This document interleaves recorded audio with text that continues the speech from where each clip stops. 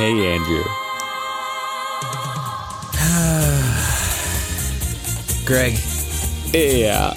This is the sound of me breaking my rule of not drinking during the week and pouring a glass of scotch.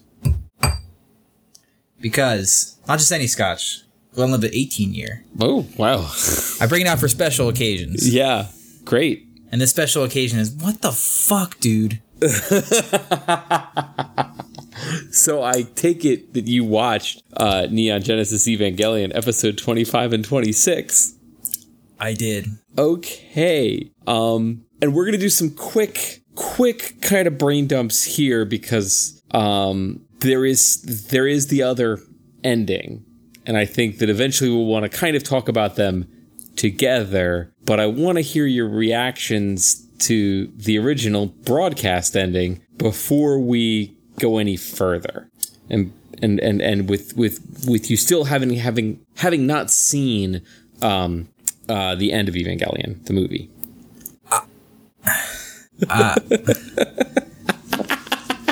I wrote one sentence for my notes. It was a question, and it was, did this guy just animate his therapy sessions? Yeah, kinda.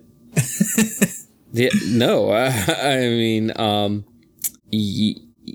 yeah, pretty much. There's a popular reading of this series. I remember a couple episodes back, we talked about how the creator, while working through the series and doing some research on character motivations for Rei, stumbled across a description of clinical depression, realized that's what he had, and kind of in the middle of making the series, kind of had this huge breakthrough about his own mental state. And that reading says that this ending is about a character breaking through their depression and reorienting their perspective to not be so self-loathing and depressed in this show about giant robots. Yeah. So when 25 started rolling and started getting through it, I'm like, okay, so like maybe this will be sort of this foray into this larger point about depression and self-loathing, and then the last episode will be like the wrap up, we'll kind of get out of Shinji's head and actually like see some giant robots and Nope. No.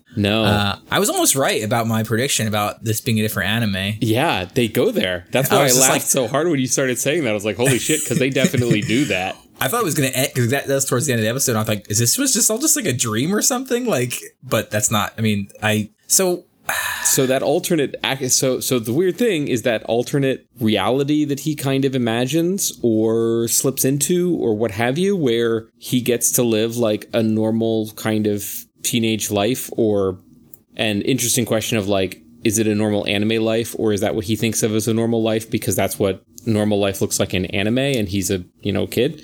But they actually took that world and made a spin-off, I think 2 video games that take place in that version of the world, and then an entire manga series that goes in that version of the world. And depending on who's translating it, it's either Neon Genesis Evangelion Iron Maiden or Neon Genesis Evangelion Steel Girlfriend. Okay. I like Steel Girlfriend better. But yeah, no. So it actually does. There actually is an entire alternate media landscape that evolves out of these 2 episodes directly. So like, clearly I have no idea what happened in this thing. Sure. Is there, I don't know question how to phrase this, in the fan community, what is the basic understanding of what is going on in these 2 episodes in the context of the series, not just this guy decided to weirdly animate his... What's the in-universe? Yes. Okay, so, and the on-screen text actually makes this explicit, although I could see how it would be easy to miss. There's a lot going on and a lot of stuff that just flashes. And like we've been talking about with a lot of these kind of psychedelic, journey into the mind things, it's sometimes tough to know of everything you're seeing and hearing what's relevant. But what you're watching is instrumentality. This is the Human Instrumentality Project is to achieve instrumentality, which apparently is all of humanity merging into a single consciousness, a single soul, a single being. And so what we see is the personalities of Asuka, Shinji, Rei, and Misato all kind of meeting in this combined state and kind of negotiating their own emotions together. And some emotional journey for Shinji towards essentially opening himself up to that. Okay, how?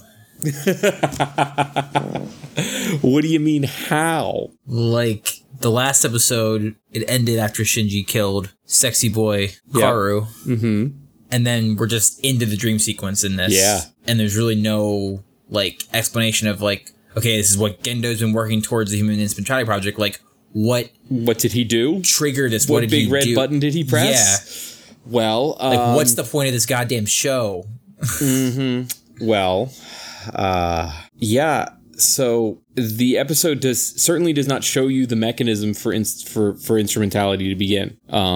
It doesn't tell you when or how. It's just happening. There are you do get a couple glimpses of the outside world. In various kind of montage moments, you definitely see Misato like shot to death in a hallway, and also Ritsuko dead in a pool of water. Ritsuko floating in a pool of the orange goop, shot in the back. You see Unit 2 and Asuka like underwater, in a fetal position underwater. But it's hard to tell if those were like the real world or just like more dream sequence, reality alternatives now. Yep. Yeah. So everything you're feeling right now is absolutely what most of the Evangelion fan community was feeling here in the spring of 1996. So much so that they vandalized the Gainax offices and sent Anno a bunch of death threats, and it was a big fucking deal. So just about a year later, they release the end of Evangelion, theatrical release, expanded, alternate, unclear version of the ending that does give some more mechanistic explanation. But no, you definitely did not miss the big questions of like, so how did we get here? Like, what happened between the end of episode 24 and the start of episode 25? It's entirely unclear. Okay. Which is a baffling choice. Like, I really, like, I stopped it and was like, did I miss an episode? Oh, like, for sure. It's baffling. Because what you really expect is... Because this show is set up like, oh, here are the circumstances under which a character is going to go through an inner journey like this, right? We've seen it a couple times. Yeah. He falls into the black hole pit thing, or Asuka gets shot with a mind ray, or Rei gets, veinified by the laser snake. Like, we've seen this happen before, and it's generally prompted by some external stimulus. And then they confront whatever issue they're going to confront, and then we go back to the outside world. But we don't get any of that here. It is patently absurd. So, and I feel like when you describe the Human Instrumentality Project, like, I feel like, you ever, like, when you were in school, and you're taking a test, and it's like, define blank, and you're like, yeah, I can put the words on paper, like what the textbook said, but I don't know what it means. Like, I don't know what it means, how it works, like, I don't even know, what did Shinji decide? Like, because it said, like, oh, he's going to decide between a single consciousness or not. I imagine that his breakthrough was supposed to be a positive thing that was saying no. But then again, like, once again, what Gendo wanted, like, why does Gendo want the Human Instrumentality Project to happen? Why is Shinji the key? Like, all these questions that... So Shinji is given some kind of choice to either basically accept instrumentality and accept the merging of everyone into one being, or to reject instrumentality and basically declare his individuality and stop the process. Maybe. And my feeling is that is somehow part of the interference of Kaoru. That somehow in his final act, he positioned Shinji as the final decider on instrumentality instead of Gendo. Because if Gendo had his way, instrumentality would have been finalized and he would have been reunited with Yui. As a result of everyone merging, all the AT fields disappearing, which is the thing that separates different people, and everyone becomes one, and now he's reunited with Yui, and that's all he wanted, apparently. But Shinji, by going through this kind of journey through his depression and realizing that he doesn't have to define himself through what he thinks other people think of him, and basically like asserting his own individuality and his own self-worth, he basically rejects it, and then what? And then what? Yeah. And then what? I just don't like... Yeah. No. Yeah. Yeah. This is kind of fucked up. I just don't understand, like, what, like, what's the point of the Avas? What's the point of the Angels? It just seems like none of this stuff, like, at least at this point, before watching the end, like, doesn't seem like it played any role, like, I don't know. Yeah, it feels like there's some missing pieces here. I don't know. Yeah, so I'm with you. So I've heard, I think it's the guy, the YouTube channel Folding Ideas. He's got a really good video essay on this, and he argues that this ending is kind of perfect on its own.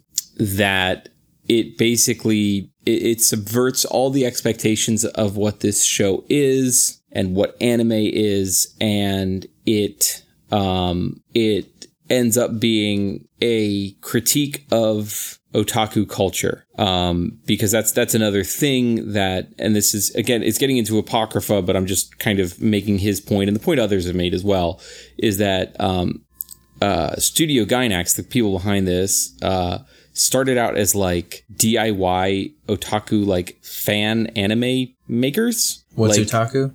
So an otaku is a Japanese idea for like a super fan of anime or video games. It carries along with it some certain like connotations about being kind of emotionally stunted, shy, obsessive.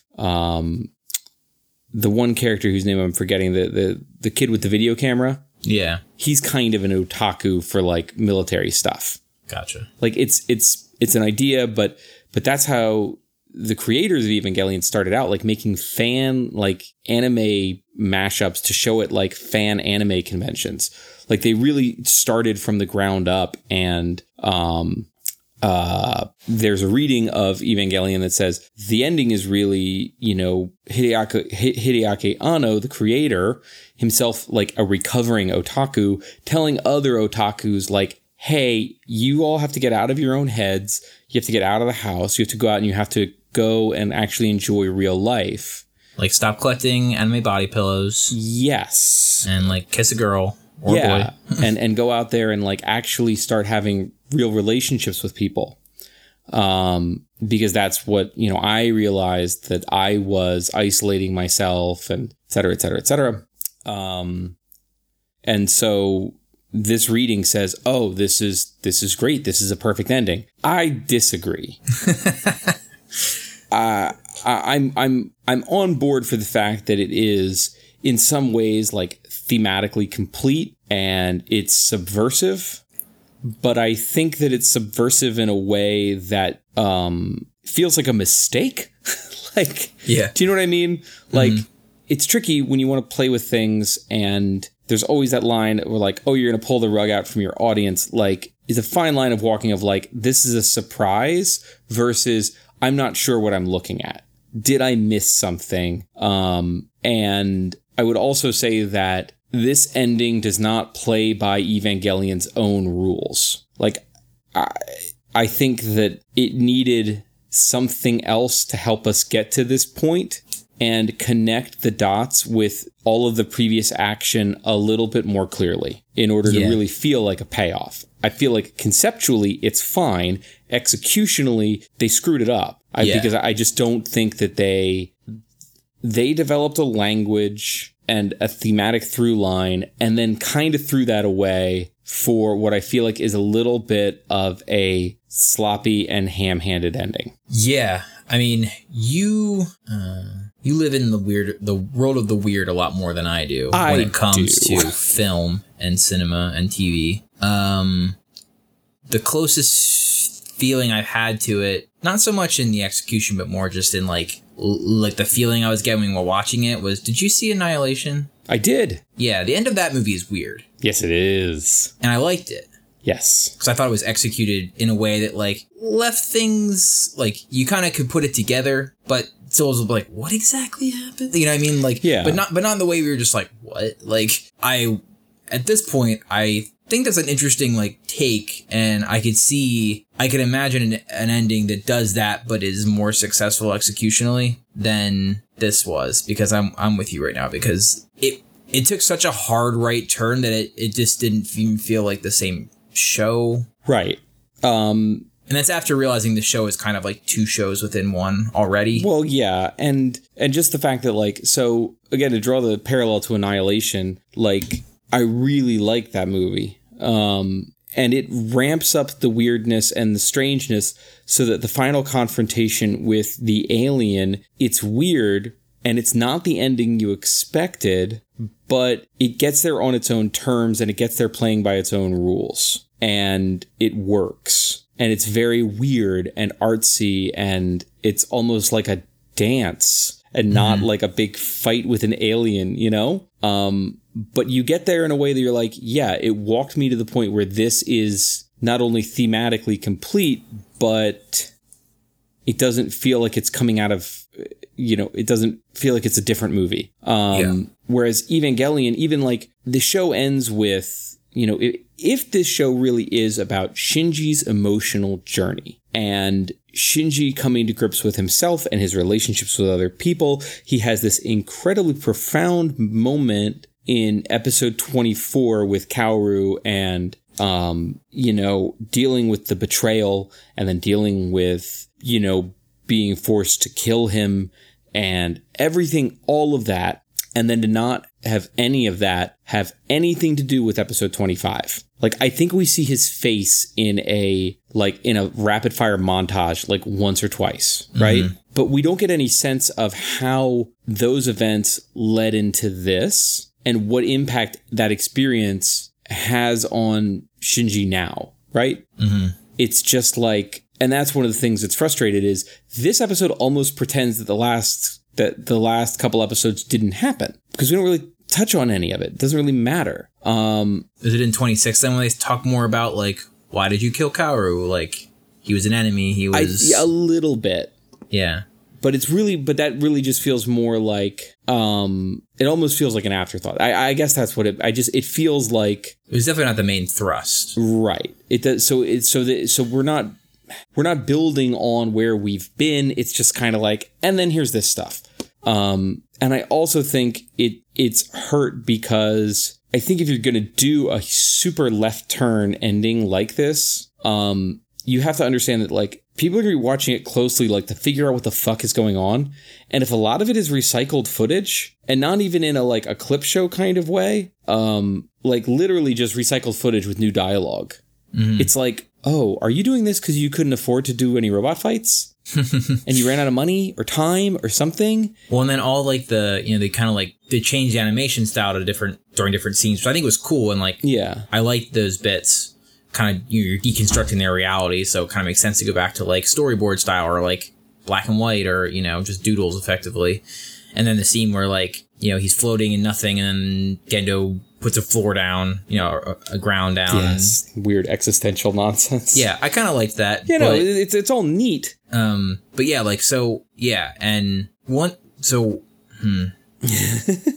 It's tough to put together because it's all just a bunch of stuff. Well, and then there's like the pictures of like not animation. Yeah. Like they're like real pictures. I'm like, why is this in here? Like, it reminds me of like when in like really like lame like new metal videos, they like splice in pictures of like historic atrocities or whatever just to like be edgy. And it's like, these weren't atrocities, but just like, why are you putting those in there? Like, we've never seen that in the show prior to this point. To your earlier point about like the language and the style, like we haven't seen, I don't know. It just felt like maybe I'm just not seeing the symbolism in some of those things. But I don't think those were really supposed to be symbolic. I think they were just supposed to be like mundane photographs of life in Tokyo. Yeah.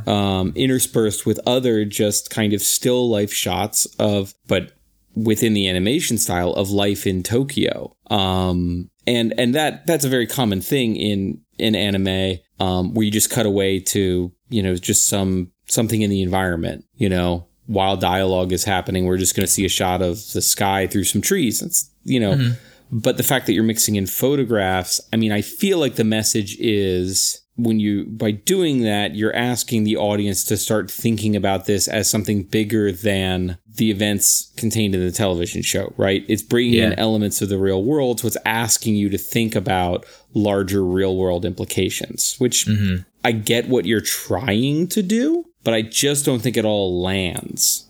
Yeah.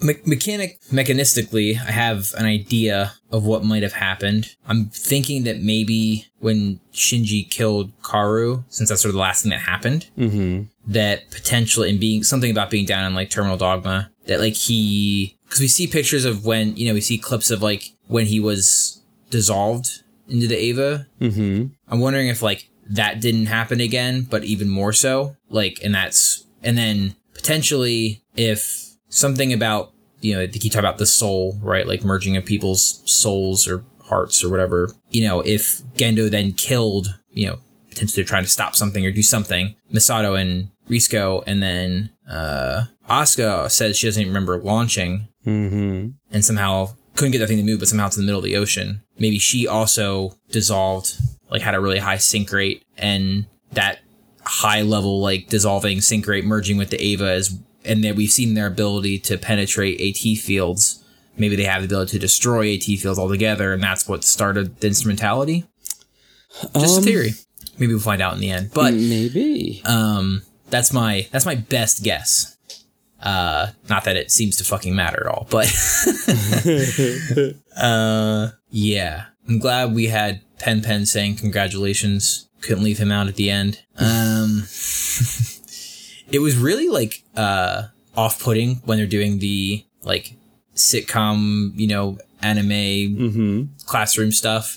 Like seeing Shinji not being Shinji was just like, ugh. Yeah, like being weird, just kind of a normal anime boy. Yeah, and it's just like, that's not right. Like, so that like juxtaposition was, I think, well, like it was like more off-putting than I thought it would be. Just to see him acting just like one of the boys, for better or worse. Boy, Greg, after this, I'm going to need something like super crunchy. What like, do you mean by crunchy? Like, I need something where like it's super complex, but in a mechanistic way where everything matters and there's all these things you can learn, and you can, you know, if you're paying attention and like you can learn all the steps and all the mechanisms so everything works, because I feel like I've been living in a world where the past few, like, this is obviously super like weird and non-mechanistic and, you know, surreal in some ways. It's real slurpy as opposed to crunchy, I guess. And then like the Robin Hobb books, like the magic is pretty like surreal and all about, you know, self and the, you know, picture of self and like what that means, and like, you know, I think there are mechanics underlying it, but it's very obscured by, you know, the characters' perspectives. Well, but didn't you just finish Little Hatred? Yes. I mean, Joe Abercrombie's crunchy as fuck. Not when it comes to the magic. Oh, well, yeah, but it's also pretty, they don't use a lot of magic. No, that's what I mean, though. Like, whenever magic happens, you're just like, what the fuck is cool that? Stuff like, happening. Yeah. So I just mean, like, I need, in the more, like, sci-fi fantasy, I need something that's, like, the world and how the world works and the extra stuff on top of people and relationships. Like, I need that to be, crunchy. You just want to go read some D&D manuals is what you want to do. Maybe, but I'm wondering, I've been thinking about maybe, I'm going to try and finish this Robin Hobb stuff, but I'm thinking about trying to do, like, the Expanse books. I forget what they're called, but, because that's pretty hard sci-fi. Yes. and that might be helpful. I mean, if you really want some hard sci-fi, then, and Lecky's Ancillary series. Yeah, that might be a good option. Pretty hard. But just like it's just in like, Sabrina is very like magic-y. It's a little more mechanistic, but still just like, it's magic. Who cares? Like, I need my feet on the ground again, man.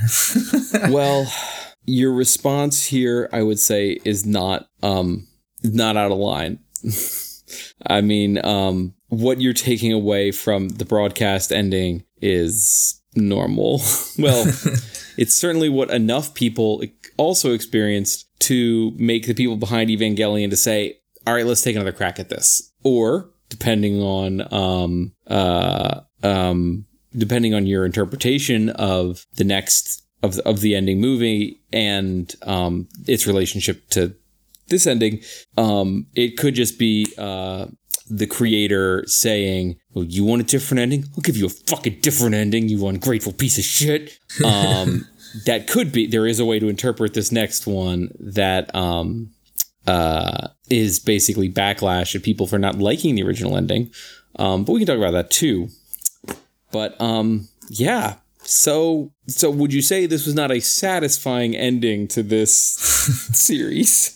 You'd be hard pressed to get me to say that. I mean, after hearing some of the commentary, like I had a little more insight into like potentially what they were going for, which I had not picked up.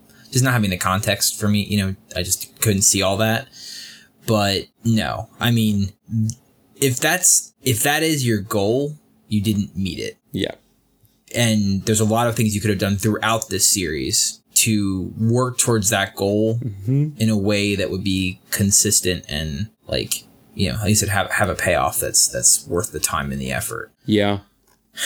Yeah. I mean, I'm going to go on a limb and say that like, I highly doubt that the end is like a fuck you, because like that stuff doesn't like get made. Like, I don't know, like it's a lot of effort to put in to give a fuck you to the audience, and then also to go back and try and do it a third time. Like, I think he's just like can't get out of his own fucking head, probably. I think, and maybe we're getting ahead of ourselves, but I think that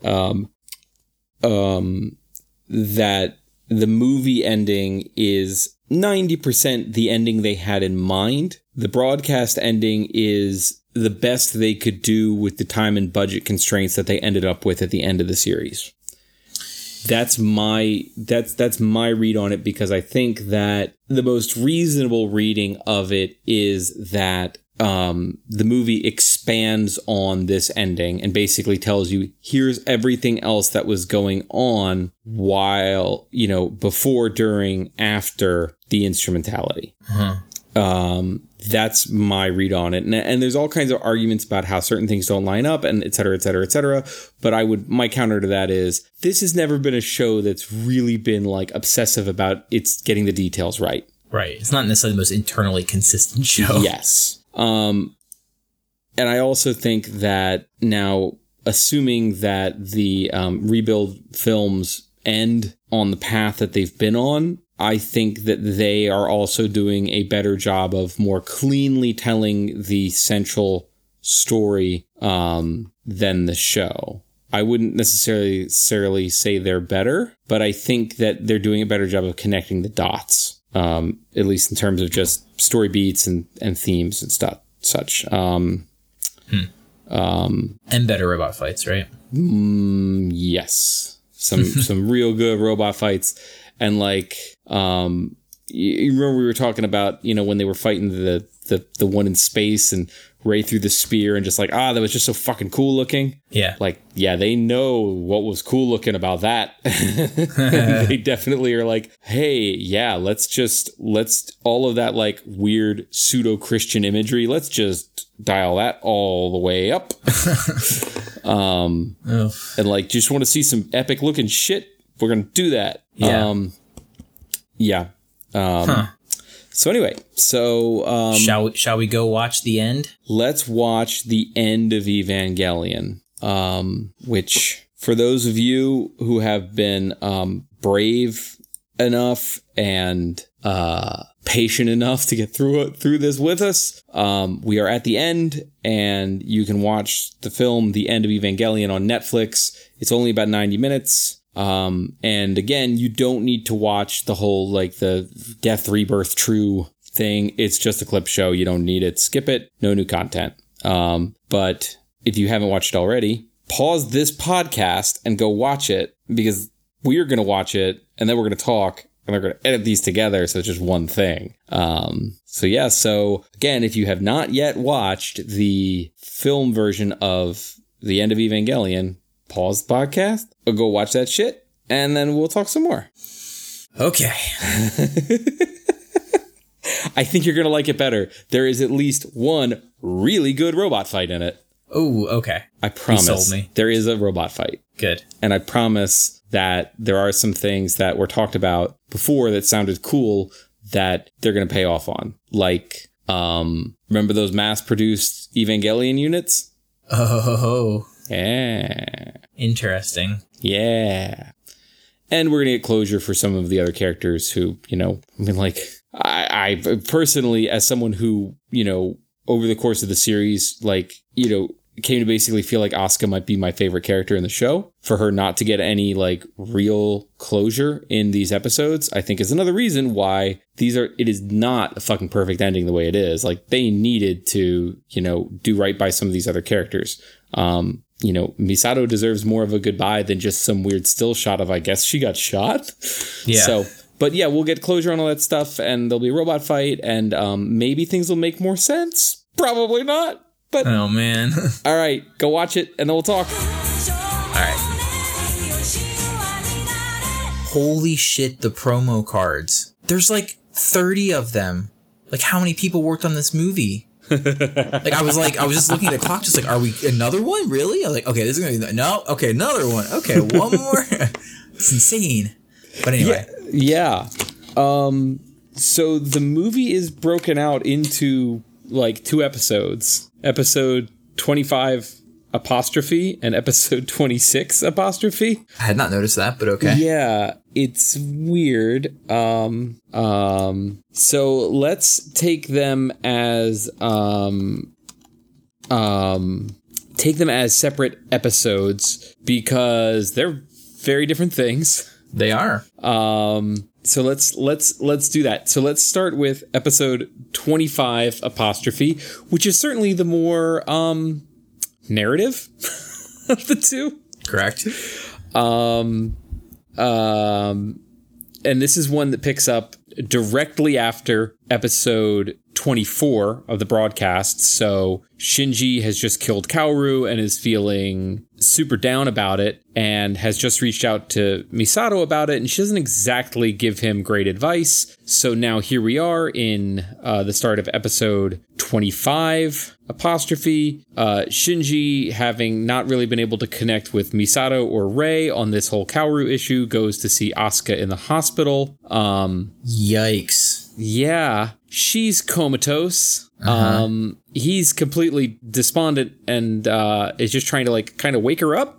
And in the process, exposes her breasts and then proceeds to masturbate over her comatose semi-nude body. So that's how we're starting. I was just first off, they actually animated some semi-realistic looking boobs. Interesting. Because that has not been the case thus far in the show. Just weird, shapeless, Barbie boobs. But then I was okay, that's weird. And I thought he was just standing there. I'm he's just shocked. And then it's and they show oh God, his hand covered in goop. And I was just come on. Yeah. What? Why? I'm dude, Shinji, what the fuck, man? Did you just have a sexual reawakening with, Kaoru, man? You're going to betray him like that? Well, yeah, that was a hell of a way to start an episode. Yeah. And then he has a line where he's clearly ashamed of what he's just done. And oofa doofa. So we mercifully cut away from that. We have some bit about Misato, she is, piecing together the final elements of the mystery. Sela, the big bad guys, are going to use Unit 1 in order to initiate instrumentality, which we immediately get confirmed in the next scene. Gendo has his final conference call with those guys. He's basically like, yeah, fuck y'all and your plan. I'm going to do this my own way. And then they're like, well, fuck you.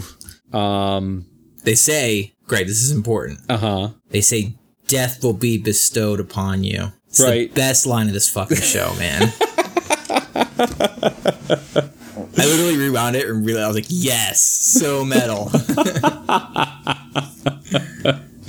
Yeah, because I think there's earlier translations of it where they respond to whatever he says about like, oh, death can never bring life, and like they say like, well, then you deserve death or something like that. And I'm like, oh, that's better. I don't know why this translation went with that one. No, it's perfect. Tortured English. No, it's perfect.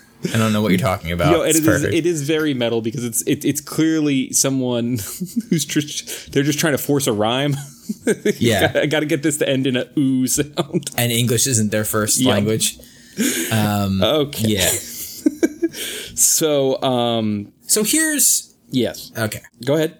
I don't want to get ahead of ourselves. Sure. But the biggest problem I had in this episodes... Because this first episode is really cool in a lot of ways. Yes, it is. Is by far the coolest, minus the visual minus the first 5 minutes. Yeah. By far the coolest episode of this, if you call it an episode, of this whole show. Sure. The animation stepped up. Everything's just better. Yep. There's awesome fights, which we'll get to. But the thing I wanted, and I knew I wasn't going to get it. Well, we kind of got it. What I asked for a few episodes ago when you said, like, what do you want to see? What do you want to understand? And I just said, I just want to know in the last climax, I want to know all the pieces on the board and what their goals are. And I still don't get it because throughout this episode, Sela attacks Nerve headquarters, the Geofront. Yes. With the remaining, the mass-produced, super weird fucking... Yeah. The mass-produced Eva series, yeah. There's 9 of them, I think. Yep. Because they want to trigger instrumentality. They want to kill everybody and trigger instrumentality. Correct? Yes. Well, instrumentality will kill everybody. Yes. After a fashion. So then we know from the show and this episode that Gendo has been working towards instrumentality. So why are these two people in conflict? So that's an interesting question. It seems like there's a number of ways that instrumentality can go. And Gendo wants to be in control of it. It seems like, based on what happens to Shinji later on, my guess is that there ends up being a human in the driver's seat for instrumentality. And Gendo wanted to be in the driver's seat. Because he had his own way that would reunite him with Yui in a way that he wanted. But Shinji ends up in the driver's seat. So, yeah, it's a little unclear exactly. Because Sela and Gendo seem to be trying to do their own thing. Or trying to do the same thing, like you say. And then to get even further ahead of it, it's like you have... And then after things happen, we'll get there. But just while we're talking about this topic, I think it's important for the rest of this discussion. Because then Gendo takes Rei to Terminal Dogma and says, like, okay, now it's your time. And she's, like, falling apart, which is really gross. Yeah. And she says no. Right. Okay, so...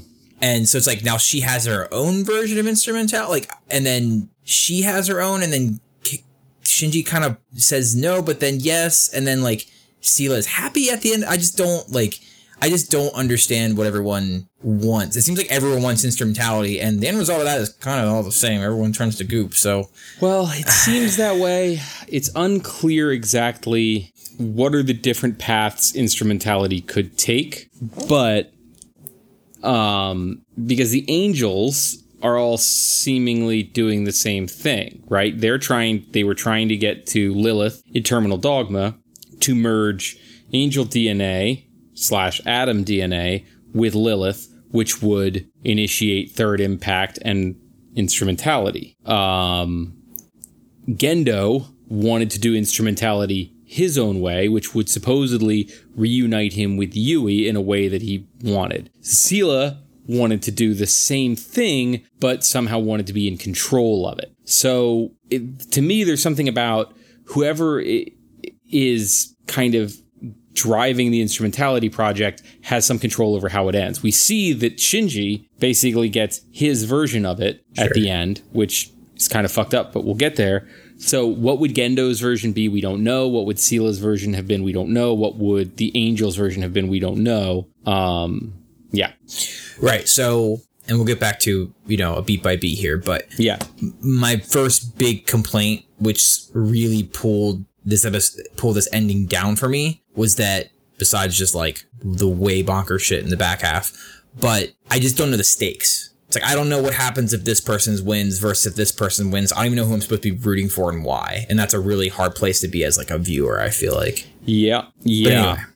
Well, I think that that's maybe part of this is that at this stage in the story, all the stakes are now entirely personal because it's really just about, these larger powers getting what they want. Who's the good guys? Who's the bad guys? Doesn't really matter. The world is ending. So at this point, it's really more about, the kind of psychological interpersonal things. But so Sela and Gendo break up for good. Yeah. And they send the JSSDF after NERV. In like a complete, just exterminate everybody. Yes. Not like take over the Evas, not take over the planets, just like kill everybody. That's your goal. Yeah, and it's a tough watch. Yeah. Like it goes from like it turns on you pretty quick. You're like, oh, cool. Look at all these tanks and rockets and like military guys doing military stuff, and then they're just executing people. Yeah. Oh, and then like all the like the NERV, like the headquarters guys are just like making their brave last stand, and like hiding under the desks, and it's just rough. Yeah. So people dragging their comrades and they're getting shot. It's just like, it's really brutal. Yeah. And it just feels very doomed. Gendo basically says to Fuyutsuke, like, yeah, I'm out. Yeah. And Fuyutsuke like, all right, say hi to Yui for me. Misato sends Unit 2 and Asuka to the bottom of a lake, thinking that I'm going to protect the Eva pilots as much as possible. Mm-hmm. And wants to go get Shinji to get him to Unit 1, rescues him just in time with some badass spy moves that I didn't know she had. Yeah. Shinji's just like a pile of mush at this point. Yes. Yeah, he's completely despondent. Like she has to physically drag him along because he's just feeling like I'm useless, I'm worthless, I can't do anything, whatever, I just want to die, I don't care. Which, given the week he's had, fair. Then we get down to Terminal Dogma, where there's like a weird naked Rei hanging out, looking at like her like corpses in the big pool of LCL. Gendo gets down there and, starts talking about how it's time, but Ritsuko's also there, and she's going to blow up the whole place, self-destruct to, prevent third impact. But the Magi prevent her self-destruct, which she interprets as her mother's programming and the Magi choosing Gendo over her. But I don't necessarily think that's what happened there. But regardless, this gives Gendo a chance to get the drop on her. He pulls his gun. They have a conversation, which for whatever reason we don't get to hear. Yeah, I was confused by that. She calls him a liar, and that's a serious rap on Ritsuko. Yeah. Boom, see ya. Yep. Back to Misato and Shinji. She's dragging him deeper into NERV headquarters, using all kinds of secret routes and whatnot. Vaguely reminiscent of episode 1 when she's bringing him there for the first time. She gives a final info dump.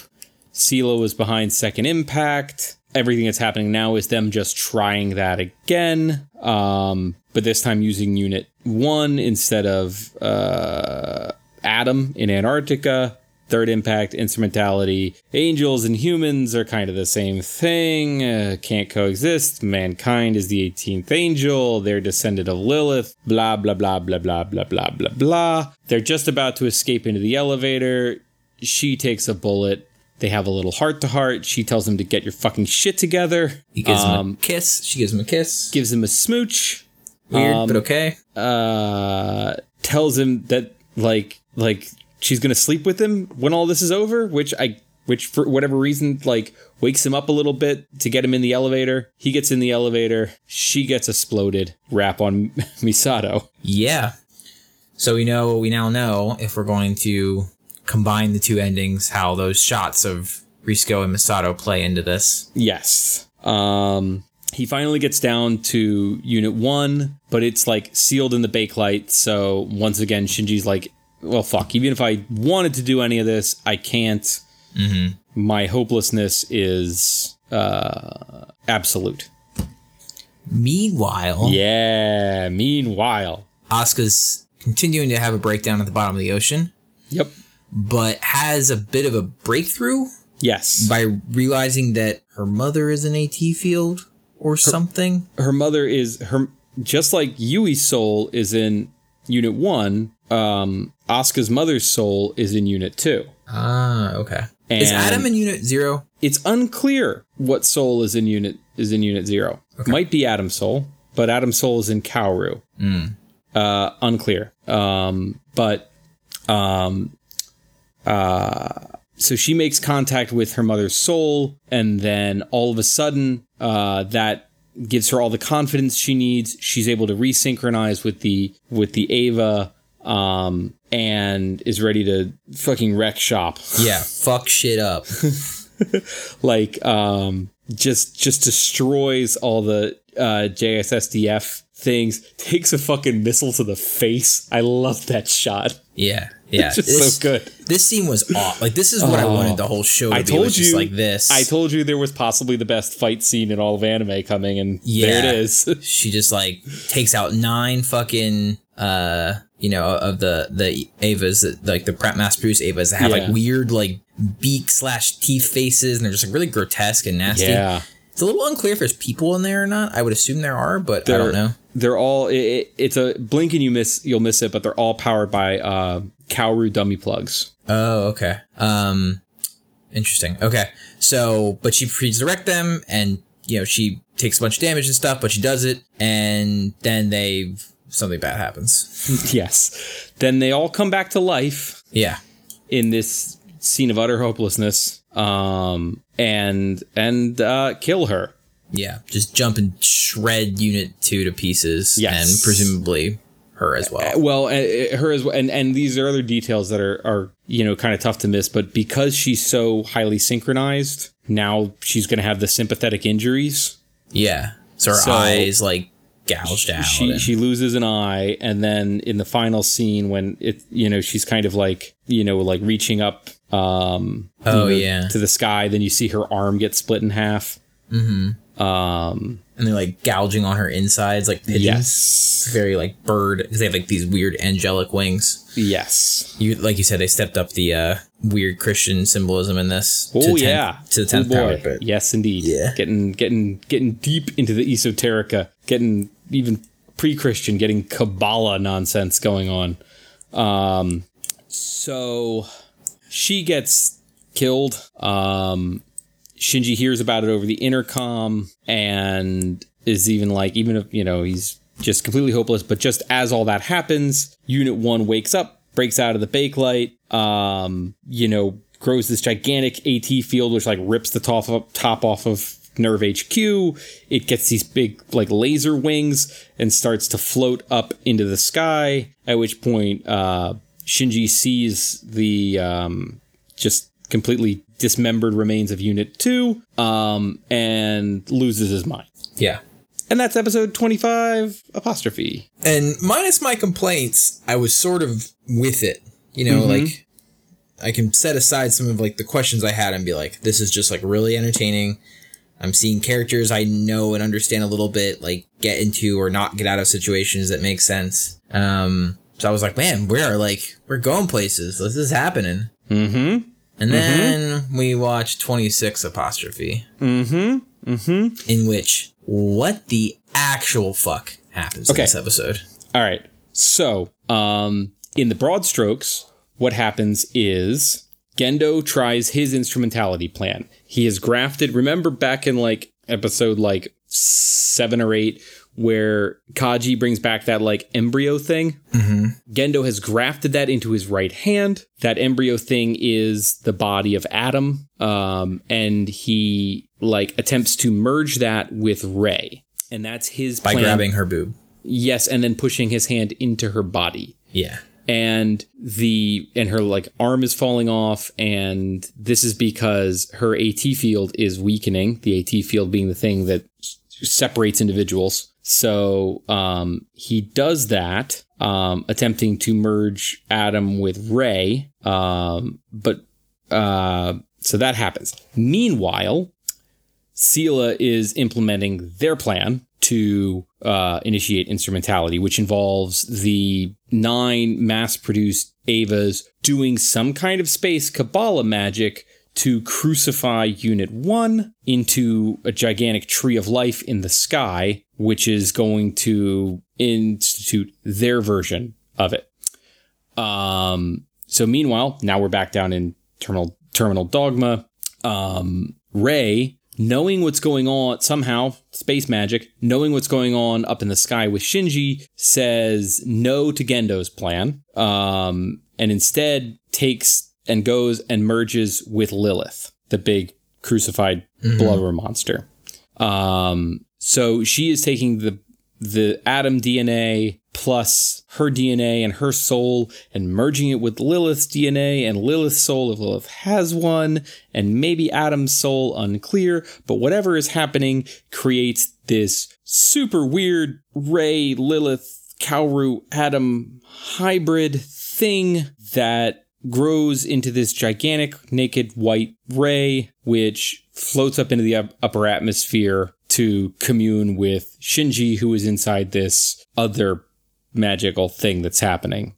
So at that point, essentially, she interrupts Sela's instrumentality thing and basically gives Shinji a choice. And then things get all psychedelic, and we're kind of back to where we were in Broadcast 25-26 land. It's a big internal journey for Shinji. At first, he goes through and he sees all of the negative interactions with the people in his life, right? He's either remembering things, or he is imagining versions of events, or he is communing with them on some kind of spiritual level, and he decides everybody sucks, the world is pain, I just wish everyone was dead, and I wish I was dead too. His wish is granted, and instrumentality begins.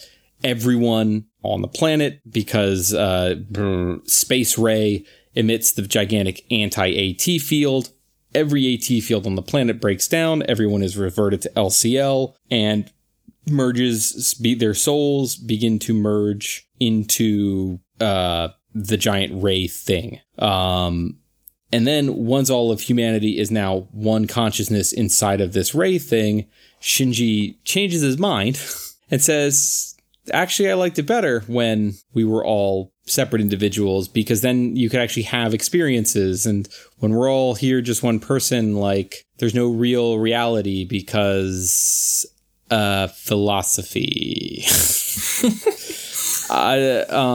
So then he basically says, I kind of want the old way back. And then Space Rei basically says, okay. Unit 1 bursts back out into the real world. Space Rei collapses and disintegrates. And except that big giant head. Yeah. Or half of it. It's unclear. Manages to spray blood across the moon. That's pretty cool. Yeah. And then essentially it's when he's kind of communing with Space Rei, the deal is that, anyone can reconstitute themselves back into the individuality and back into physical form if they like choose to. So we're back in the post-apocalyptic real world. Shinji has reconstituted himself on some beach somewhere. So has Asuka, but bearing like bandages based on the wounds she had in Unit 2. When Shinji notices she's there, he tries to murder her until she like reaches up and touches his face, which gives him second thoughts. And then she tells him he's disgusting and roll credits. There you go. Yeah. That's what happened. That is a description of the events that occurred in this episode. And that's, for me, after a handful of watchings, plus a lot of reading and consulting YouTube video essays about it. That is what happened. So I missed that people were able to choose to reconstitute themselves. That was something that wasn't clear to me. Yes. So it's kind of followed everything, minus some of the specific details, but just like, you know, I knew the rough strokes of what was going on. The why and how are very vague, but that's okay. The ending, I was just like, because I was like, oh, okay, like, you know, yeah, he changed his mind. He didn't like it. Things are fucked, but at least we're all people, and that's just part of existence, right? Acknowledging that pain and, you know, is part of the human, pain is part of the human experience. Yep. A necessary part. Fine, great. I like that message. And then it's just like, and the way she said, like, I don't know why Shinji wanted to kill Asuka. And then I thought that like he did, because like she puts her arm up and touches him, but then she kind of like drops it like people do when they die in overdramatic ways. But then she says like, and maybe question if like, did they reconstitute themselves? Like, because she's like, you're disgusting. And it's like, with like such vitriol, I was like, oh my God, like what a way to end a fucking show, dude. Because at first I thought like, oh, they're going for like just a horse, like you're disgusting, like in a playful way that like, you know, like that's what she always said to him, right? Like you're disgusting. But it's not really how it came across to me. It was just like, you're a disgusting human being. It's just like, gross. Yeah, that was a lot. I will say one thing I liked in this during the Trippy Dippy dream sequence. They did that thing like they did in the broadcast where they kind of start showing like not to the extent, but like the real life shots, pictures and videos. And a lot of them are like, oh, these are just like the pictures they must have used as inspiration for a lot of like the still drawings, like the power lines. And there's a couple that aren't, which is like people walking in crowds and stuff like that. Yeah. But like also the weird like auditorium they're in that has the cross motif going. And then, but like there's like the power lines, and then you hear the cicadas and like just a lot of stuff from the show. So I was like, oh, I don't know why, but it's cool. So yeah. So, some of the things that are, in those real life still shots, some interesting things to point out. One of them, yes, there are a lot of those still shots that are mirrors of other things we've seen in the show, right? These kind of, you know, just cutaways of various elements of urban life. One of them is, it looks like it's shot from a train and it's looking at like a cityscape, but they've CG'd in the architecture of Tokyo 3. Oh, I hadn't noticed that. Yeah.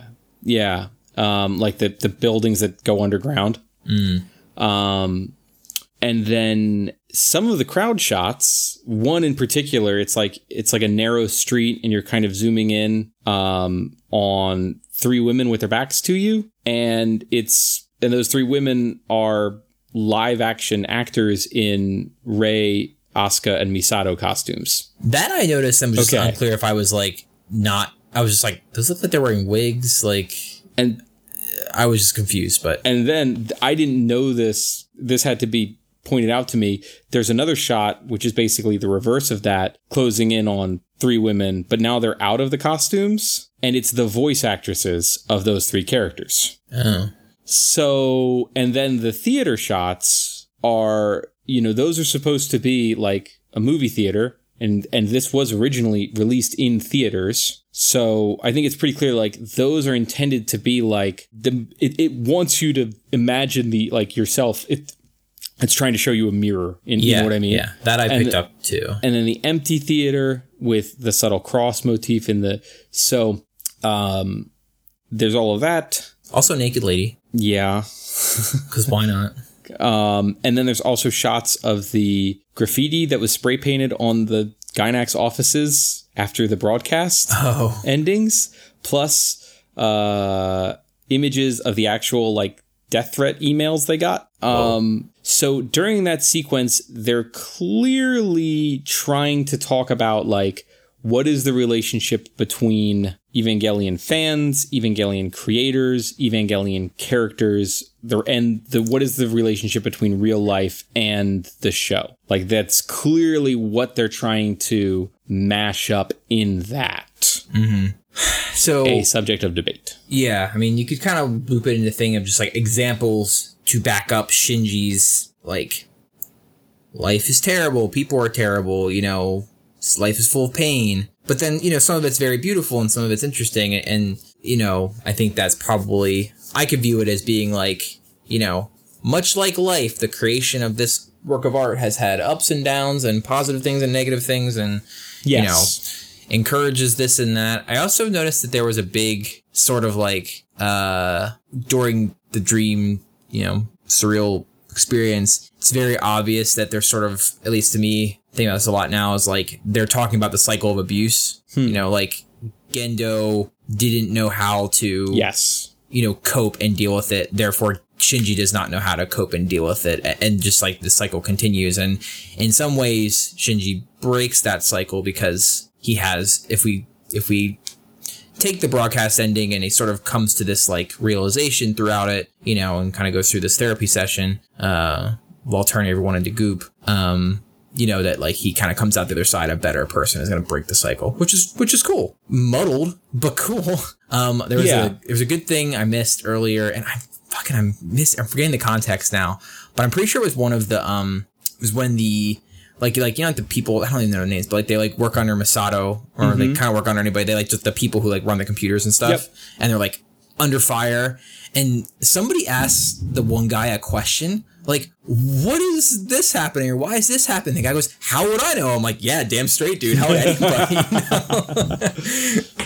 So that made me laugh. So I was just like, yep, nope, nobody knows. So yeah, I mean, what are your thoughts on this whole thing? So I agree. I think the important thing here is the scene with Gendo where he has his kind of, because there's this sequence where when everybody's getting gooped, where they kind of have their little like pre-gooping moment where they like see a loved one or something. Yes. And when we have Gendo's, he has his moment both with Yui and with Shinji. You don't really, you only see Shinji's feet in it. He's kind of observing it. But anyway, where Gendo basically says, you know, he basically says like, yeah, because I was afraid of being hurt by people and being rejected, I kept everyone at bay, and I regret that. And like, I see what that did to Shinji. Because I was afraid of interacting with him. And like you say, there's a cycle there. And I also feel like in the animation style, like they made a point to draw out the physical similarities between Gendo and Shinji. Like just in like the way in the subtle things in like just the shape of their face and stuff. You're like, okay, I'm getting it. And that, you know, it's Shinji has a chance to undo it. And then, and I think that there is an interpretation of this, especially when we look at the live action sequences in the middle and how it really seems to be drawing attention to the fans and the audience and what has transpired between the broadcast ending and the movie. And there's an interpretation of this that says the broadcast ending was the ending that Anno wanted, and this ending is Anno's critique of his fans. Basically saying all you dummies want is fan service, and you have objectified these female characters, and shame on you for doing that. And this version of Shinji, this just completely apathetic, useless, nihilistic jerk, that's you. That's the way I see you. You know, I give you this character of Asuka, who, you know, I've created as this person with all of their pain and all of their pathos, and all you guys want to do is jack it to her. And you guys are Shinji, and you are so incapable of viewing Asuka as a person that then when I bring you back to life, just you and just Asuka, you try to murder her because you can't handle her being a person. And while I think that's a interesting analysis and like a good critique of otaku culture, I don't know that that's really what Anno was getting at here, because the actual like ending is pretty much the same, right? Shinji goes on the same emotional journey here that he does in episodes in the broadcast episodes. I think it's more Anno, like all the attention he's drawing to the real world and to the audience is him asking them to apply the lesson Shinji learns to their own life. I think he wants, he's just trying to make that clearer. And we see a little bit of that in the broadcast episodes too. There's some still photography of the real world. And I think it's just trying to persuade the audience to think about what is being presented on the screen in the context of the real world in their own life. That's what I think he's getting at there. I don't buy the whole interpretation that the movie is a middle finger to the people who didn't like the broadcast ending. Yeah, that would require such amount of like pathos. I don't know, just like you'd have to be like, frankly, you'd have to be a genius and also sort of a mad scientist to do that. Cause like you can tell this was crafted with extreme care. Yes. And a lot of resources went into this. And I feel like you said, it lines up and there's a story here and it, if it was just a middle bit here, either that man is suffering from some extreme like split personality or bipolar disorder where, I mean, maybe he's embedded some criticism, like you said, into parts of it, but I don't think the whole thing is a criticism of this, because it just seems like who would go to that amount of effort and craft something so reasonable? Like, I don't know. Like, I think compared to everything else he's done, I don't know. I mean, I do think that, and most of this interpretation, I think it's most clearly presented on YouTube by the channel Folding Ideas. He has a really good video essay about this that I think makes a compelling case for this, and he does talk about how Anno the creator again started out as like a heavy otaku, basically built his career out of being a fanboy who made it to the big time. And if during the process of making Evangelion he had a breakthrough in his own life about, I have spent too much time in my fandom and in my own head, and I didn't really become a fully actualized person until I realized that and got out of it. And the ending of Evangelion is me offering that same, kind of life preserver to other otakus out there who might be dealing with the same stuff. I mean, it does make a certain amount of sense if you look at the paratext, but I'm not sure if that's, again, I just think that I don't buy it. I mean, it's compelling, but as I watch it, I don't see as much of that as I see the what I think is the reality of this was the and there are these other sources that say like, yeah, this was the original scripts for episodes 25 and 26. They were not able to produce the versions they wanted to under the budget and time constraints they had.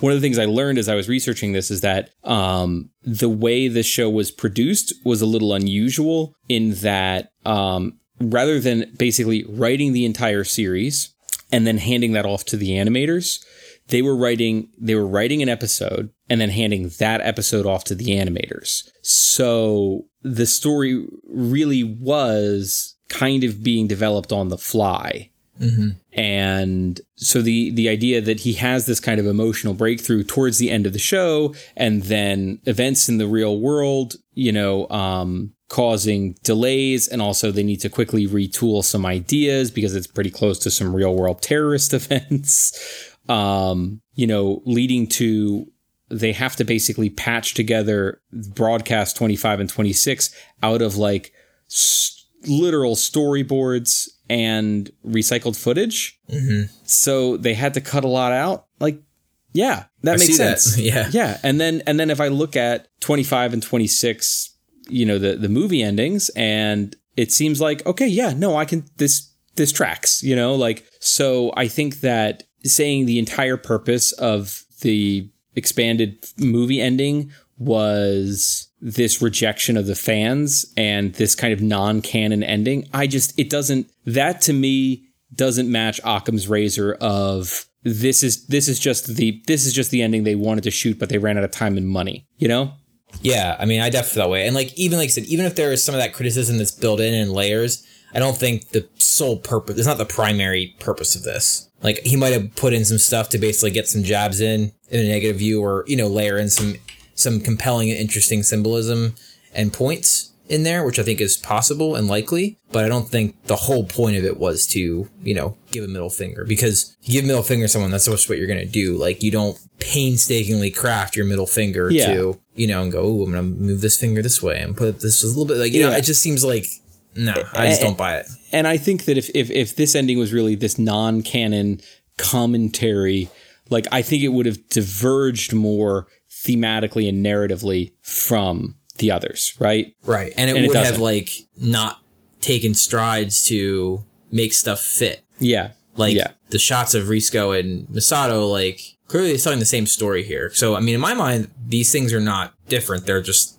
different perspectives, like, and slightly expanded upon in a way that makes sense, where, like, if during Shinji's, like, I guess there's the stuff with Asuka, which is kind of interspliced, but it doesn't have to happen in exact order. Like, when Shinji has this big awakening, you know, through his cycle, like, through this process, his internal process, when everyone's gooped, like, that could have been a timeless moment. You know what I mean? Like, there's so much could happen in that. There's no reason to be like, oh, well, this happened out of order, or different things happen. It's like, it's all, everyone's goop. Like, it's fine. Yeah. And he kind of goes on the same journey.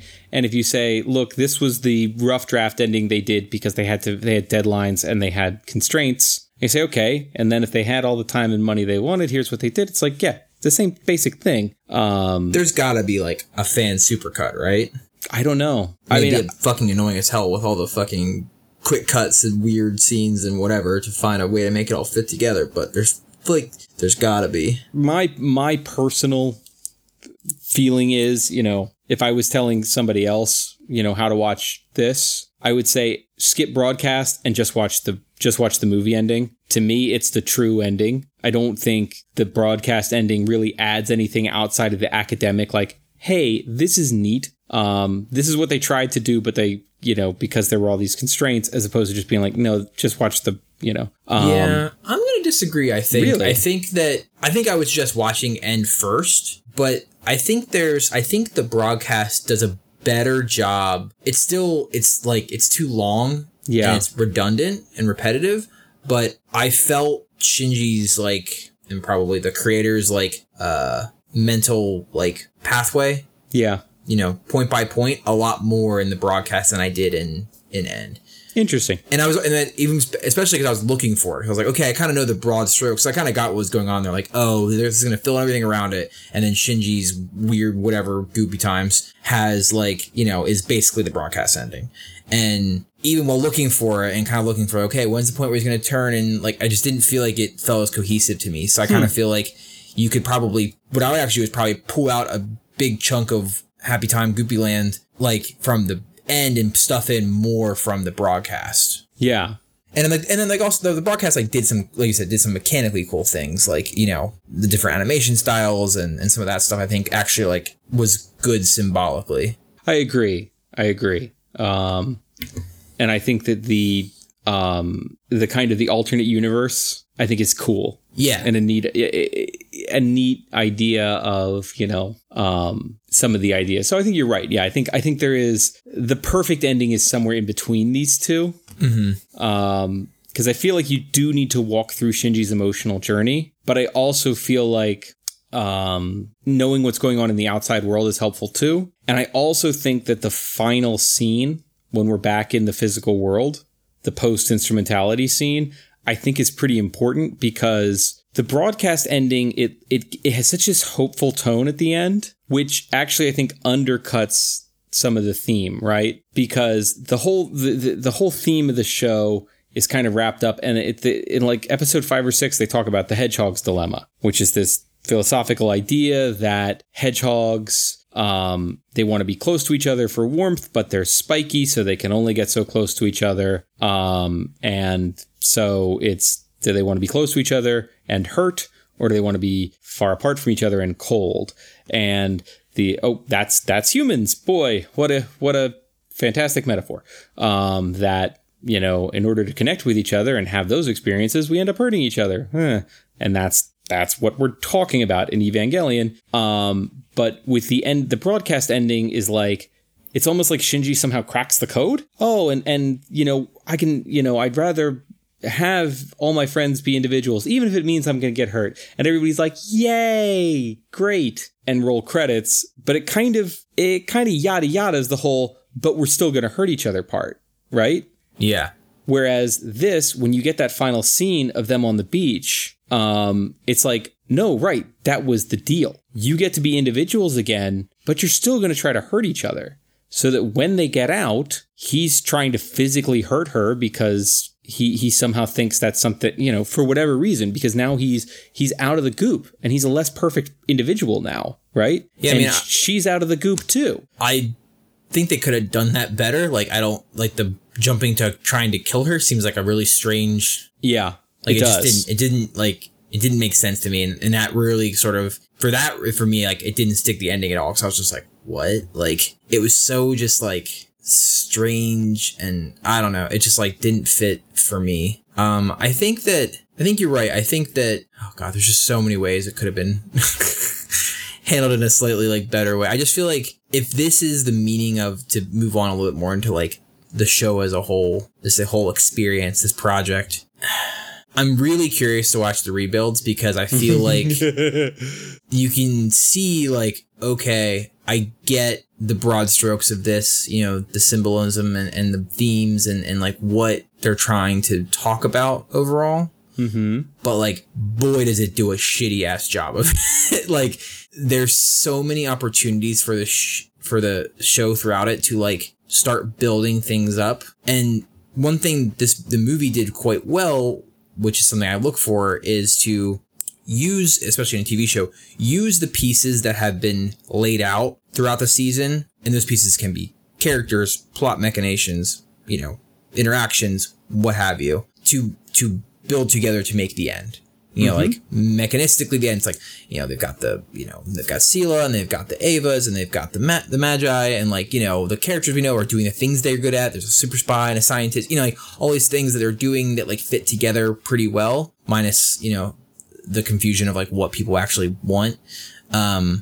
So I just feel like if this goal of the show is to demonstrate the cycle of abuse and to demonstrate, you know, the hedgehog dilemma, I just think they could have like, from the get-go, like, done a much better job. I'm not asking to be like beat over the head with them, just like using points and scenes to like just more straightforwardly demonstrate it. It just feels like the people in this show are kind of like made of popsicle sticks, and they kind of just like meander around and bump into each other in scenes, almost reminiscent of like watching The Room, where it's like the best description ever is like if a bunch of deer are watching people through a window and they have to make a movie of what people are like. That's what the show feels like sometimes. Like, people don't, like, if you're trying to make this like deep personal show, but you're also kind of in conflict with these like weird anime tropes, and like, I don't know, it's just like, it doesn't fit. Yeah, no, it's, I mean, and I think that you're not wrong, because I think that it was written episode by episode, and I think the thesis of the show changed drastically as it progressed. And as a result, all of the development of the final kind of themes and ideas had to happen in the back third of the show. And had to happen with great time and budget constraints, and also with, you know, groundwork that had been laid that maybe wasn't the best fit for where it wanted to end up.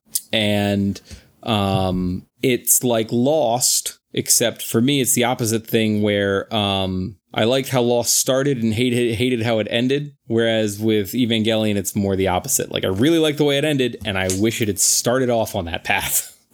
Do you think there's any possibility that, like you said, it shifted pretty dramatically? Do you think that possibly originally the creator would have ended it with instrumentality being a positive thing, and then between his own, breakthroughs as well as the seemingly related terrorist attack, so switches to be completely opposite? Interestingly, because this is one of those things that has been, poured over and studied to no end. There is a document that is out there that essentially is the pitch book for the series, that I think the creative team kind of put together, and it's full of sketches and story outline ideas that they then took around to look for production funding. And so you can kind of see there's a lot of first drafts of some of the monster designs, and originally there were going to be 29 angels, and some of them were from the moon and all of this. Shinji was originally going to be a girl, and, all these neat things. But I think what you can take away from it is, because it kind of outlines the story, and it seems like at that stage, it really looked like it was going to be mostly a standard giant robot anime. It didn't really, there was no real suggestion from that, at least as far as I can tell by what other people have said about it. I haven't seen this thing myself. It seems like the psychological and philosophical elements were not a big part of it. Interesting. It certainly seems like those were incorporated more and more as this went on. And you can totally see, so I don't think it was, the plan all along was, I'm going to trick you to watch my weird Freudian psychosexual awakening thing by teasing you with giant robots. I mean, I think those elements were always going to be there, but there's a pretty clear shift. And yeah, there is some evidence that wasn't part of the original plan. Yeah, because you could I could see the rough kind of outline. There's probably, I bet if you watch it enough times, which I'm not going to do. Yeah, that's what I thought. But there's probably, you can probably pick an episode where it's this is the turn. Yeah. And I think it focuses around Shinji, right? Shinji's sad and depressed at the beginning of the show, but there's they kind of go through some of the standard plot beats of oh, I'm the, down on my luck chosen one. I don't want to do it, so I'm going to leave. And then my friends talk me into it. Or my spirit guide, aka Masato, talks me into it. So I stay and I have some success and I'm going to gain my confidence. And then, and then you end up, you're watching, I don't know, whatever, insert young awakening hero story, right? Mm-hmm. So there's probably a point where, probably somewhere between episodes 4 and 8, somewhere in that range where it's just no, we're not going to do that with this show. And leave Shinji just I hate everything. My life's terrible. I'm depressed. Fighting's terrible. I don't know. I'm curious. Yeah, no, I think you probably can reconstruct it and say this is the moment where we decide we're taking a different route here. Yeah, 'cause there's got to be a point where you veer off the road and go a different direction, right? Yeah. Even if it was a gradual decision, to do that, but... Yeah. Or maybe he just fell asleep at the wheel and then he woke up and he's halfway into the fucking woods just oh God, what do I do? I don't think that was it. I think it was, well, that might explain 25 and 26, but yeah, it's going to be interesting. And I think that, when the final Rebuild movie comes out in the spring, I'm very curious to see how they wrap that series up, because so far, 3 movies in, the emotional and philosophical elements are a lot more subplot than plot at this stage. Right.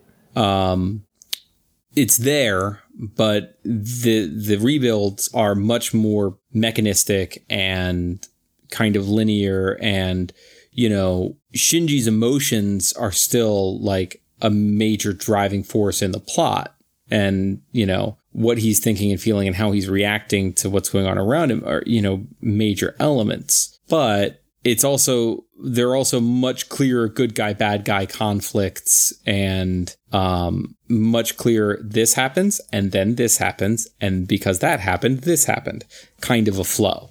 So that would be good, because I think you've got this problem where like he's taking a difficult and kind of surreal topic with the philosophy and the personal, narratives, emotional narratives, and then which can be difficult to portray sometimes or deal with. Mm-hmm. And then you're layering that on top of like a pretty bungled mechanistic plot storyline. So like, and they're interconnected as well. So it just makes for this like very doubly confusing situation and like frustrating situation. Yeah. Because like at least if you can stick by the plot machinations and be like, okay, at least I know what's happening on the ground and I'll figure out what's going on in their heads later. That's okay. But you can't do either. Well, yeah. And I think and maybe a more confident director doesn't need to have, we don't need to spend a full 20 minutes inside somebody's head, having them literally talk it out with us to understand what they're going through. Right. But I'm not necessarily saying that the rebuilds are doing that. Like, I want to wait and have judgment for, until they're all out. But are the rebuilds generally well received by fans of the series? I think so. I don't know. It's tough to say. I'm not super plugged into the fan community because I just can't.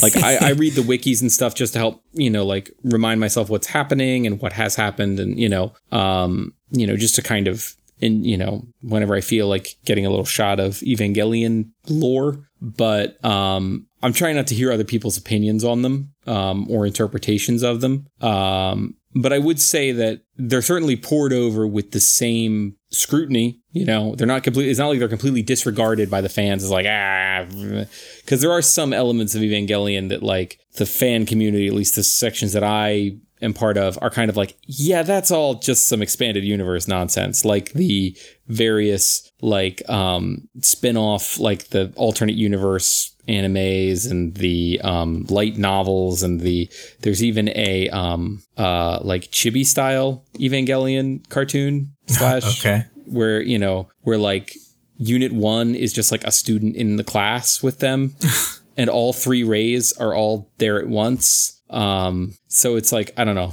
I only know that it exists, but that's the sort of stuff that gets like half a wiki page. Yeah. The rebuild continuity is definitely considered a major piece of Evangelion. Mm-hmm. Whether people like it or not, I don't know. I mean, I think I would think they're hard not to like because they're very well made. They're a lot of fun to watch. Like the action is great. The character moments are great. The way that it like takes the story in completely different directions while still hitting some of the beats you're familiar with is really well done. So interesting. Yeah. That's like quite a, trying to think of another example of like a more, obviously we've seen reboots of like movies or even like movie trilogies, but like I'm trying to think of like a situation where someone's like just and the same person, I don't know if that's ever happened, like try to remake the same thing they made before, but better. Take another whack at it. In a long form kind of way. Like, yeah. That's weird. It's cool. It's like a weird idea.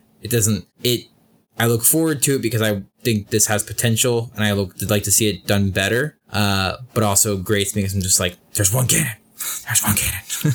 Well, the interesting thing is that, like, in a lot of ways, you could almost zoom out from, like, so, so if you're reading, like a Wikipedia article about, like, a movie, right? Mm-hmm. And, like, if you read, like, a very high-level plot synopsis of it, right? And if you zoom out enough and just look at the high points of the plot, at least so far in the, rebuild versus original, like, there is a level of zoom out you can get to where the plots are the same, or the major plot points are the same. But there's a lot of what happens between that plot point and this plot point is a lot different, or the context in which this thing happens versus that thing. Mm-hmm.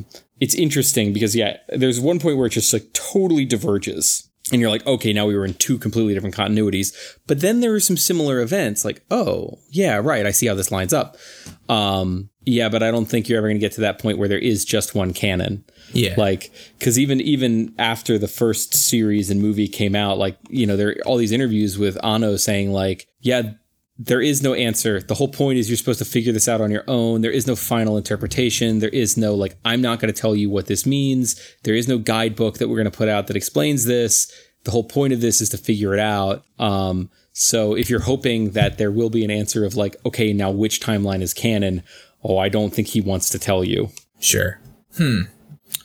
Well, look at it this way. How many times have we seen Batman's origin? No. I get it. Like, I'm not complaining. I'm thinking more about like what else I feel about this. What other feelings I'm feeling right now. Are you feeling relief that now you no longer have to watch any more Evangelion? A little bit.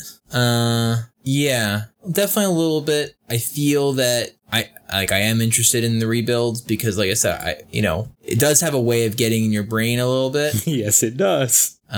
Which isn't great. Your synchronization rate is increasing, Andrew. Oh, God damn it. So that's interesting. I mean, I'm definitely like, it makes me like want to watch more anime. I definitely want to lean towards something that's a little more like nitty gritty and crunchy, like I mentioned last time. Like a really crunchy, like, I know there's some Gundams that are like very just like hard sci-fi, military, you know, that kind of stuff, politics and that kind of thing, which sounds interesting. Just because I feel like it's one of those things where, you know, I was talking to a coworker a little bit about this, because I was saying, oh, we're watching this, and he was like, oh, I have all these thoughts about it. I'm like, okay, well, you can't say too much because he is of the opinion that the broadcast ending was just like, oh yeah, they just ran out of money and it sucked. And I'm like, okay. It's not crazy. It's not crazy. I'm kind of having the same reaction I had to this that I have to like Blade Runner, which is this probably did so many things that were so cool and unique, you know, 25 years ago. But being that I've seen everything that's come since then, and not even a lot of anime, but just like I've seen enough anime and other things, like it's hard to know what it helped create or what it's critiquing. Like it feels without context in some ways. Yeah. And that's troubling for me as a person who relies a lot on that to understand things. That's fair. That's just like a personal kind of view of it. Cause like I rely very much, just like the historian in me is you got to know the context and you got to know, you know, like who made it and why and when and what came before it and then what came after and what it changed and what it influenced and all the factors that go into that. And, you know, the meta of it, whatever that is, and like the actual thing itself. So, yeah. So I feel like, you know, because we're talking, coworker and I were talking about, it's like, oh, but the animation, I'm like, I don't really notice it because like, you know, we talked a little bit like how the Evas move and like these kind of things, but it did all these things for the first time. And it's like, okay, I don't know that though. Right. You know, right. Like, so that makes it a little more difficult and probably lessens my overall enjoyment. But yeah, I can see that. This was a fun project though. It was a challenging project. Yeah.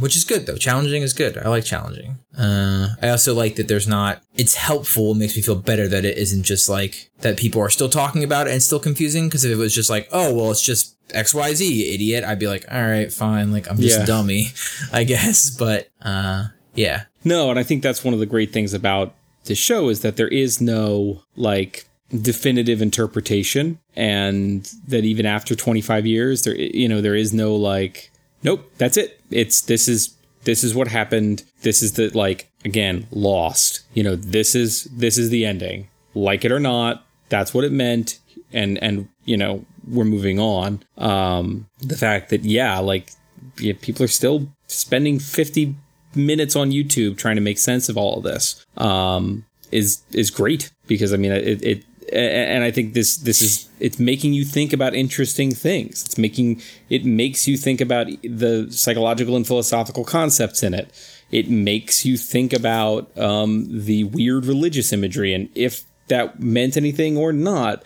And it makes you think about whether or not this is some form of the author commenting on his audience. Like, and where you fall on that question, it isn't as important as the fact that this is a show that makes you think about those sorts of things. And those are cool things to think about.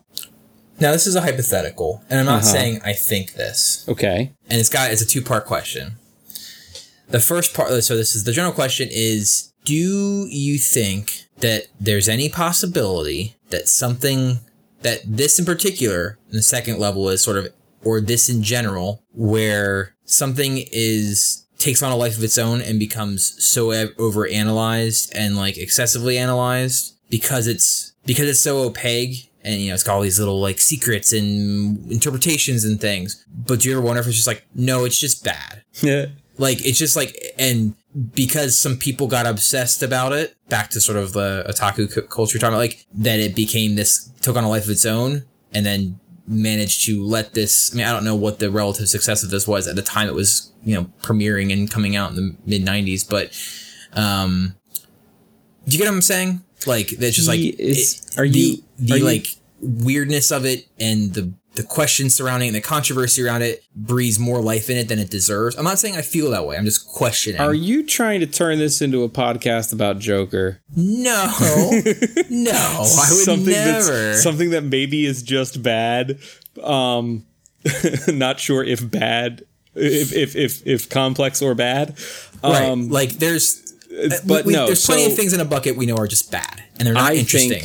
You know, I think there are elements of Evangelion which you can point to and you can say, these are executional errors. You should have done this better. You did this bad, you know, and the overall thrust of the work was compromised as a result. Do I think that Evangelion has been overanalyzed? No, because I think that the point of Evangelion is to be analyzed. I think that the point is it wants you to think about some subjects that anime, especially mecha anime, does not generally ask you to think about.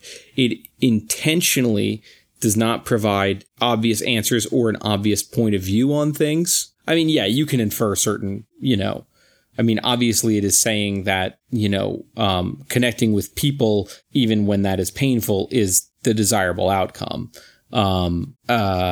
And I think it does have some things to say poorly about patriarchy. And I think it has some things to say poorly about expectations put on children. But like in terms of what does it mean? What is it trying to say? It wants you to ask the questions, and the act of inspiring the conversation is more important to the creator, I think, than giving you an answer to the bigger questions. So I don't think it can be overanalyzed because I think it's not a puzzle to solve, right? It's just a thing to think about, if that makes sense. Whereas other, you know, it's not a mystery show where you're just trying to figure out who the killer was, and there is an answer somewhere. We just have to figure it out. Like, I don't think that's what they were trying to achieve.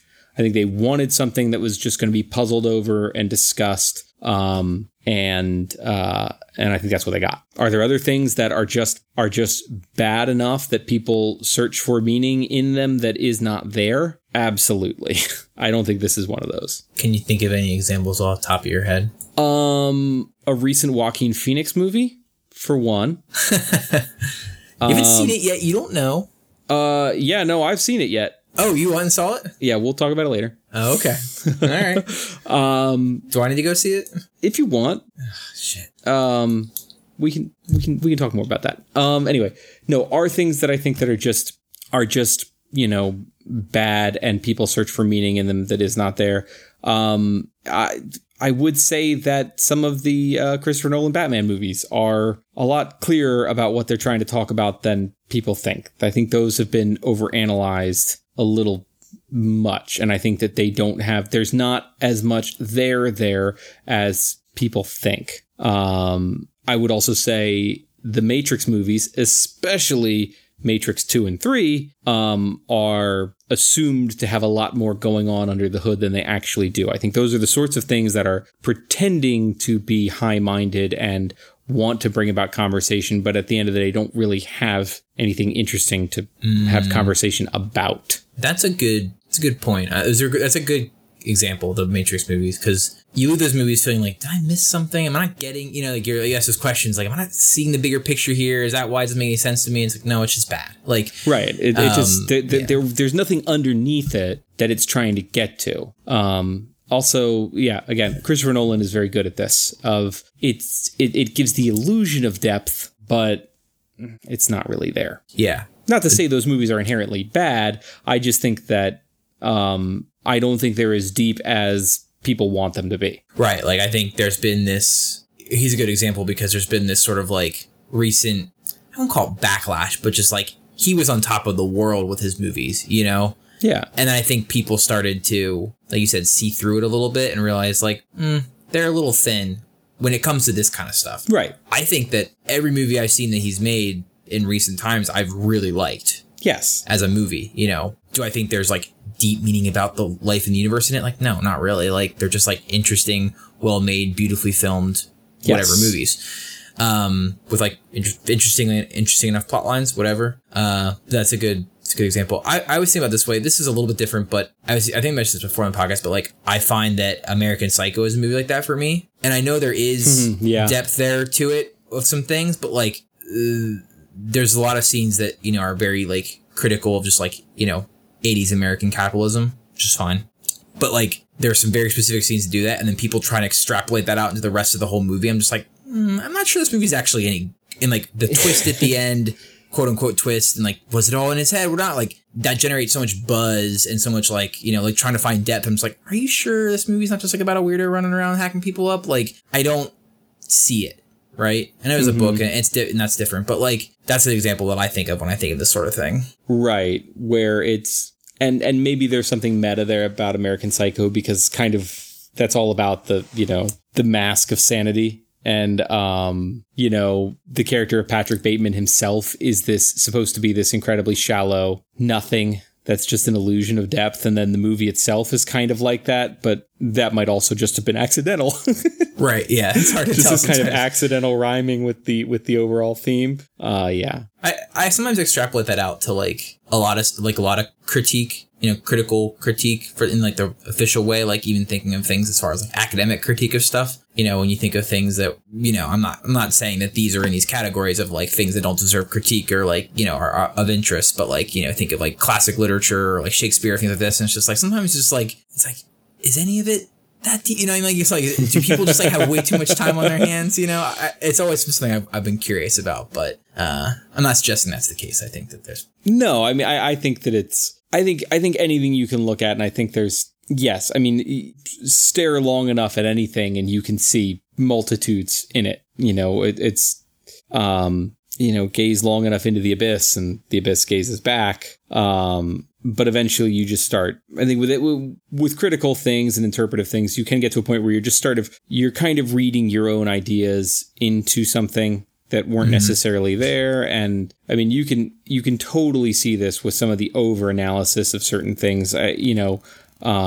the Star Wars prequels are a classic example of like, you see these like prequel apologists talking about these like ancient cyclical storytelling techniques and like, oh, this is actually using some ancient like Greek method where the story is actually told in reverse, and if you map it out on this star diagram, it actually makes all the sense in the world. And like it's like that's out there. You can find that, and it's like, okay, no, like now we're going too far. But I think I think there's an agreeable level of analysis on anything where you can say, I don't think that's supported enough in the text. Sure. And you can say, I think maybe we're grasping here. Right. We're reading too much into it. We're adding too much. We're making too many assumptions, maybe. But I don't think any of the analysis of, well, not any, but the general level of analysis around Evangelion, I think is not, you know, I think is pretty solid. Oh, I thought of another good example. Uh-huh. This is an example what we referenced in the previous episode, but you guessed and you're wrong, but you're guessing right now it's Kingkiller Chronicle, where everyone's like, oh, it's going to be this like crazy meta thing. I'm like, I don't think it is, boys. Like, you're going to be pretty mistaken about that, I think. Like, or if it is, it's doing a really bad job of it. Right, right. It has not been laying the groundwork for its grand reveal. Yeah. Okay. There's a big digression there, but no, I mean, these kind of things are interesting. I sometimes wonder, like, similarly, not to continue the digression, but like what people decide to, I don't know, like you said, you can stare at anything enough. What determines what's worthy of staring on initial, like, even just for initial interest. Like, I was thinking about, today I was thinking about Disney Plus. They had this big tweet marketing campaign where they tweeted every single thing that's going to be on Disney Plus when it launches, which, spoiler, it's a fucking ton of stuff. It's almost everything. Yeah, it's like just like everything. And it got me thinking about, and some of the things that were on there were some of the like 90s Marvel television shows, like cartoons, of which we know the ones that a lot of us with very rose-tinted glasses hold on high, like the X-Men cartoon or the Spider-Man cartoon. But there's also those other ones like the Silver Surfer cartoon, the Iron Man cartoon, there's a Fantastic Four show, a Hulk show, like all these shows that like maybe around for like a season or two and then dropped. And it's just like, what are the odds that any of those have something deep or valuable? I don't know. Pretty slim. Pretty slim, because they're kids shows made for kids. But someone could look at this and be like, first glance, be like, oh, this is a dumb show made for kids. You know what I mean? I don't know. Like, how do you decide what's worth really digging into and staring at long enough to find something? I don't know. I mean, I think there are ways that the text is going to invite you to analyze it. It's going to either explicitly or implicitly tell you there's more going on here than the surface action, right? Like, Evangelion does that, by very obviously starting to take turns. We're like, hey, we're not going to do a whole lot of robot battles for a while. We're really going to focus on what's going on inside our characters' heads. Or going even further, like, we're going to start splicing in real world footage here. Big flashing neon sign that says, hey, we are asking you to think about this in broader terms now. Whereas, something that never does that, so I think there are those obvious invitations.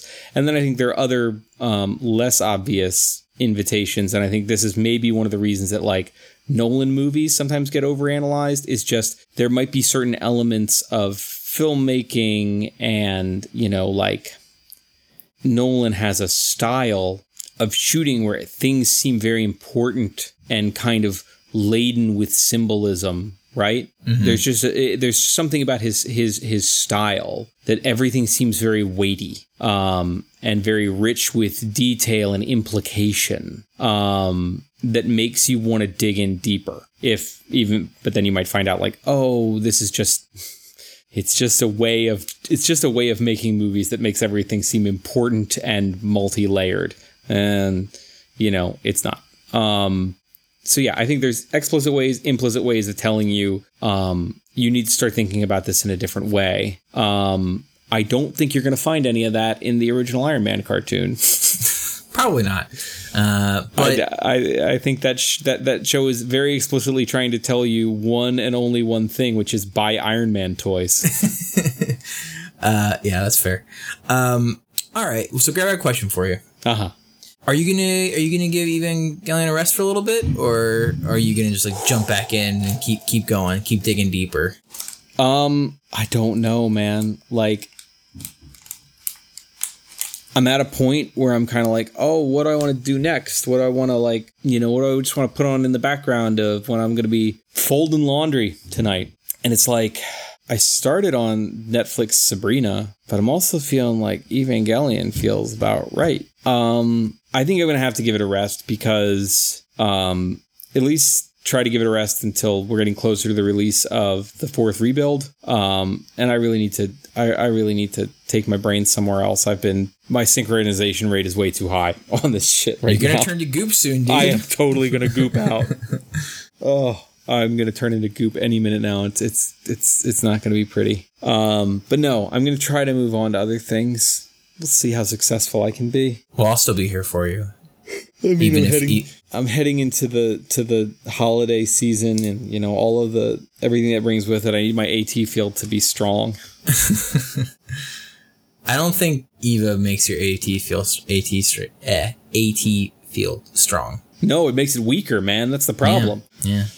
Once it turns into goop, man. It's gonna goop me, and I need to not be gooped. The goop scenes are pretty gross, by the way. Yeah. They'll just goop. That's like pop. And most of them pop, but then the Sela guy melted, and I was like, yeah, why? It's weird. It's kind of like, man, make up your mind on this, but whatever. And he was like, soliloquizing and like, and like crying and like so happy to be joining Instrumentality, and just like turns to Goop, and I'm like, ew. So, all right, well, we did it. We did it. We watched Evangelion. I'm proud of us. I am too. We survived. I mean, you've done this a bunch of times beforehand, so not that I know, proud of you.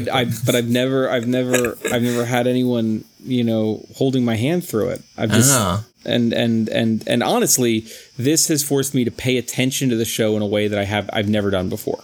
Gotcha. That makes sense. So, because before it would just be like, the first time I was like, oh, this is the thing that everybody's like, this is required viewing. Like, okay, I'll watch this. And then later it was like, I don't feel like I was like paying close enough attention to that the first time. So I watched it again and, now it's on Netflix. Okay.